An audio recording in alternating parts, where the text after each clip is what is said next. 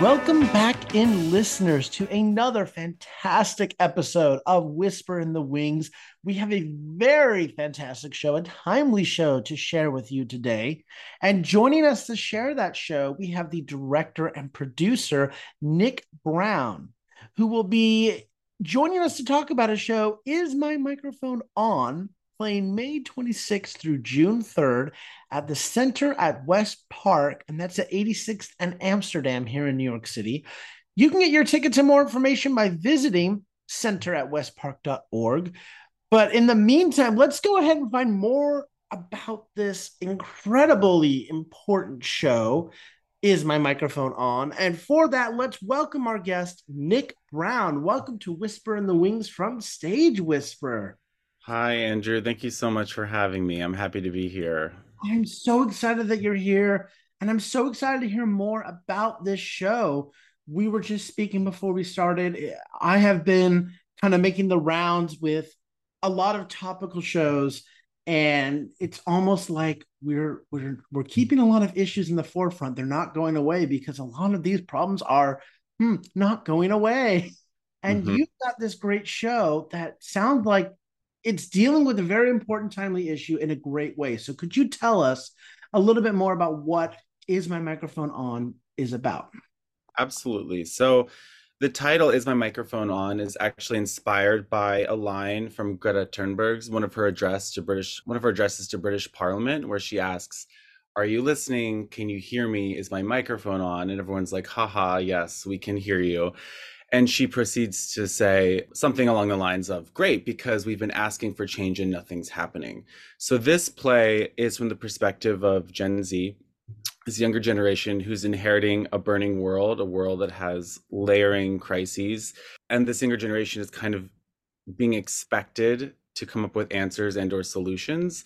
And so this play is a platform for seven teenagers to get up on a stage and confront the audience about the role that they're playing in this crisis or not playing, and let out that angst, fear, anxiety, and start to imagine pathways forward together. So really it's a play that is a confrontation between this younger generation and all the generations that came before about the legacy of this climate crisis and where we go from here.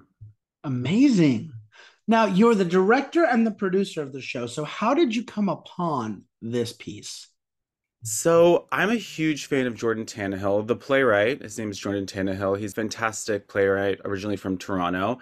I directed a piece of his last year at Brooklyn College called Concord Floral, and I'm just a huge fan of his writing. It's very poetic, urgent, visceral, and he wrote this play in 2021, and it just came out last year. It was published, I think, in 2022.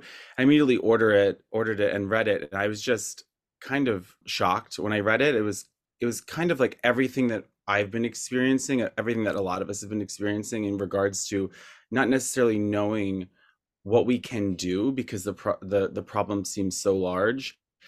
Kind of this stream of consciousness investigation of all of those conflicting emotions and fears vocalized by this young group of performers for us, almost as an offering, as a way to process our grief and fear and figure out where we go from here. So I read it and I was shocked and scared. And then I read it again and then I read it again. And then I realized, okay, I should just do this play. I have to do this play.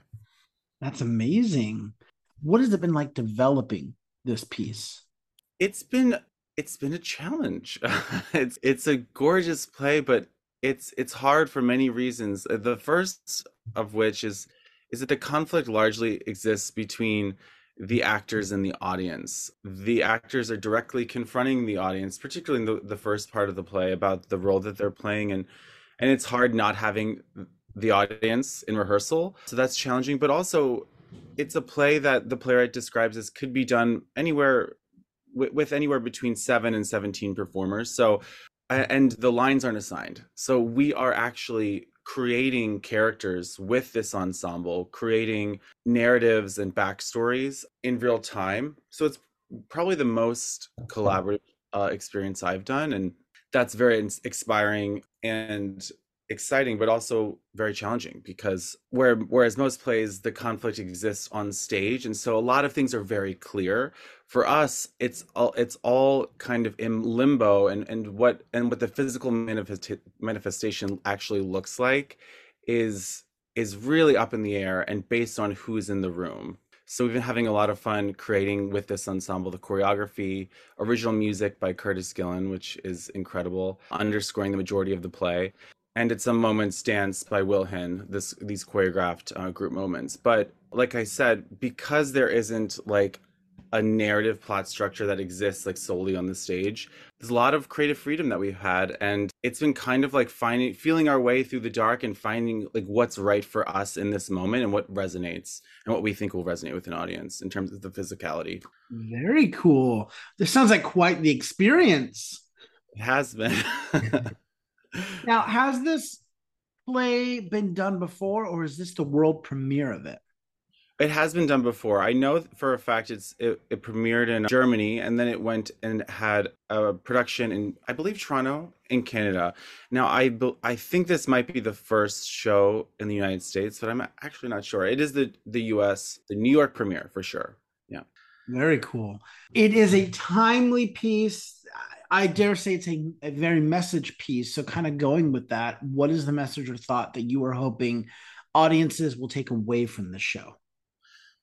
I hope that audiences will leave the theater thinking about what it is that we're fighting for and really feeling ownership over that and feeling inspired to make small changes.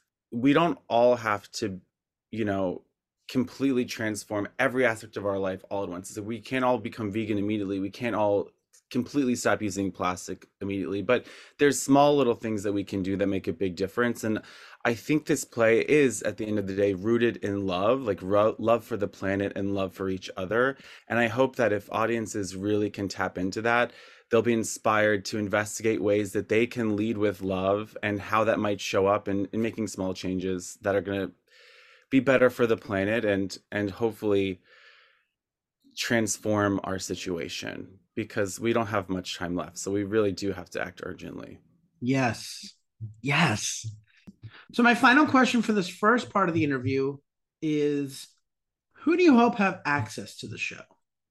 Well, it's interesting for a lot of shows. I feel like I have a very narrow target audience, and for this, I really do hope everyone has a chance to see it. But the people that immediately come to mind are the youngest members of our generation and the oldest, or of our population and the oldest members of our population, because I feel like young people really understand the anger, the fear, and the anxiety, and sometimes the resentment of like of what they're inheriting. And I think a lot of older people are sitting in this position of privilege and aren't aware that the impact of their inaction. And so I'm very excited to see this play land on an older audience and to see them sit through that discomfort and what comes of that. Because, you know, New York City is one of the richest cities in the world. And there's a lot of people who have a lot of power and who aren't doing anything. You know, the play's happening in the Upper West Side. It's one of the richest neighborhoods. So I'm really excited to see this play land on these people who are operating from extreme privilege and see what comes of that. I hope that they're inspired to make real change because, you know, privilege, it becomes a horrible thing if you don't use it for good, you know. And I think I'm really excited for to see that happen. I'm a little bit nervous because the play is so confronting, but I'm also really excited for that.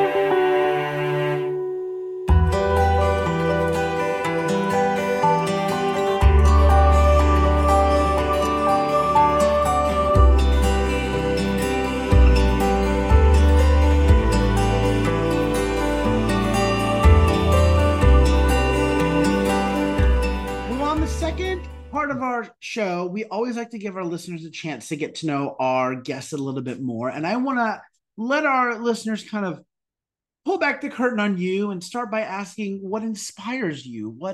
playwrights, composers, or shows inspire you, or are even some of your favorites?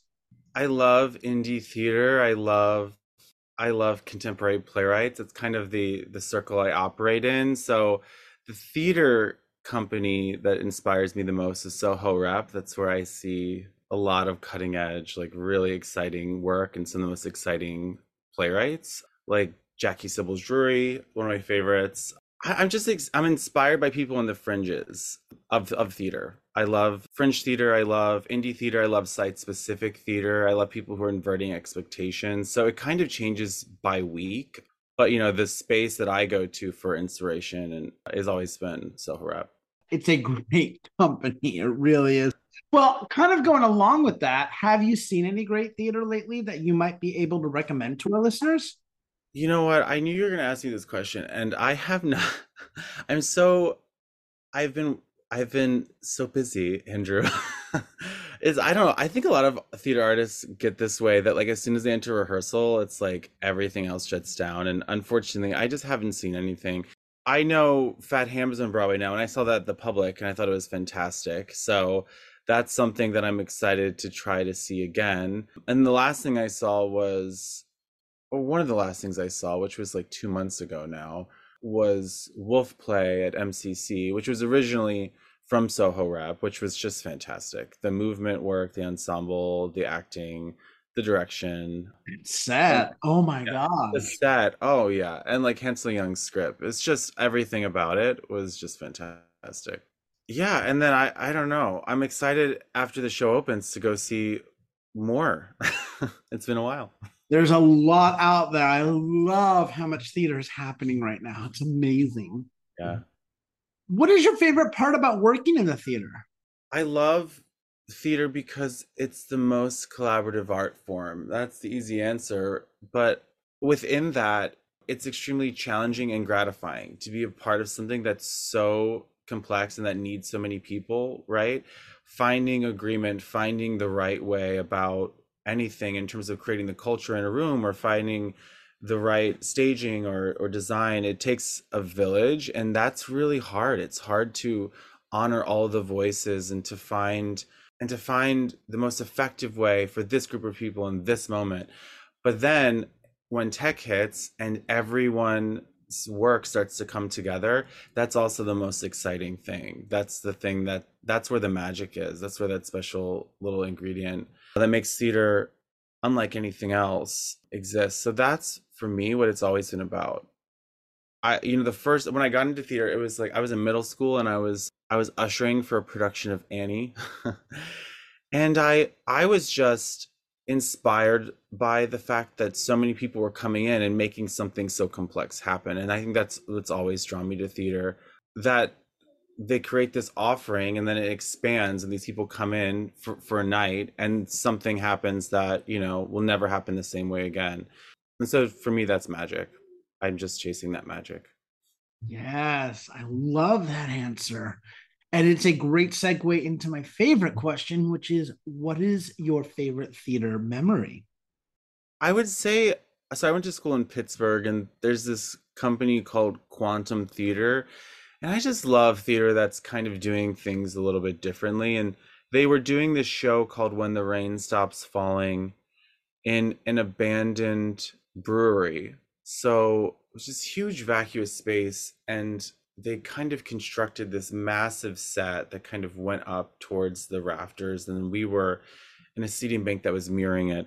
And over the course of the play, they kind of expanded into the space in ways that were very exciting and unexpected. And I think that well, it was also winter and they turned the heaters off before the show started. So by like intermission you could see your own breath. There was something about being in this space that wasn't designed for theater and seeing it activated so effectively. It made the play land in a different way. It made it feel very urgent. It made me feel like I was sitting in a space where like something was happening that was like transformative, if that makes sense. It just really impacted me and changed my idea of like what theater could be. And so it's really informed me as an artist, like whenever I do a show, I've done a lot of site specific work, but even when I'm in a theater, I really try to use the space in a way that the show couldn't be done somewhere else, right? Like we're doing it and it's filling the space so intricately that if we moved it, it would feel wrong, So that's the first one that comes to mind. My second answer was when I saw Stephanie J. Black and sorry, when she did Defying Gravity on the tour when I was in high school, and I just lost my mind and started crying. That was the moment I was like, oh yeah, I'm going to do this forever, because it was just so perfect and magical. I love that. No, yeah. That is an amazing memory. My two answers. Opposite the spectrum. Those are both incredible. Thank you so much for sharing those. Do you have any other projects or productions coming down the pipeline that we might be able to plug for you? You know what? I appreciate that. And no. I've been very fortunate. I've done a couple shows back to back now, and I'm looking forward to a break this summer and figuring out what's next for me. But right now, I have nothing. Perfect time to go see some theater. And there's some great theater out there. I can't wait. Well, finally, if our listeners want more information about Is My Microphone On, or about you, perhaps they'd like to reach out to you, how can they do that? They can find me on Instagram and send me a little DM. It's Nick James Brown. Brown with an E. Nick James Brown. Or my website, www.nickjbrown.com. Either one. Brown with an E. Well, Nick, thank you so much for taking the time to speak with me today about this amazing show, about yourself and all the incredible experiences you've had. I can't wait to see the show and to meet you. And I can't wait to see what you do next. So I appreciate you taking the time to speak with us. Thank you. I appreciate this opportunity. It's been such a joy. You've created such a fun space. So I'm happy to be here, and I'm looking forward to following the podcast in the future and catching some more great theater. Thank you so much. My guest today has been the director and producer, Nick Brown, whose upcoming show, Is My Microphone On, is playing May 26th through June 3rd at the Center at West Park, which is the 86th and Amsterdam in New York City. You can get your tickets and more information by visiting center@westpark.org.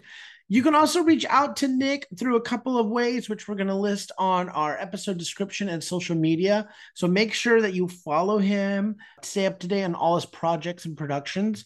But in the meantime, in the right now, head over to center@westpark.org. Get your tickets for this very important, for this very timely show, Is My Microphone On? It's playing May 26th through June 3rd. You don't want to miss it. So until next time, I'm Andrew Cortez, reminding you to turn off your cell phones, unwrap your candies, and keep talking about the theater. In a Stage Whisper. Thank you. Two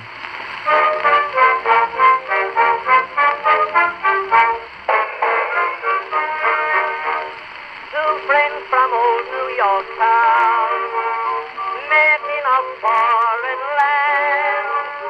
One sang the praises of Cape. If you like what you hear, please leave a 5-star review, like, and subscribe. You can also find us on Facebook and Instagram at Stage Whisper Pod. And feel free to reach out to us with your comments and personal stories at stagewhisperpod@gmail.com. Our theme song is Maniac by Jazzar. Other music on this episode provided by Jazzar and Billy Murray. You can also become a patron of our show by logging on to patreon.com/stagewhisperpod. There you will find all the information about our backstage pass as well as our tip jar. Thank you so much for your generosity. We could not do this show without you.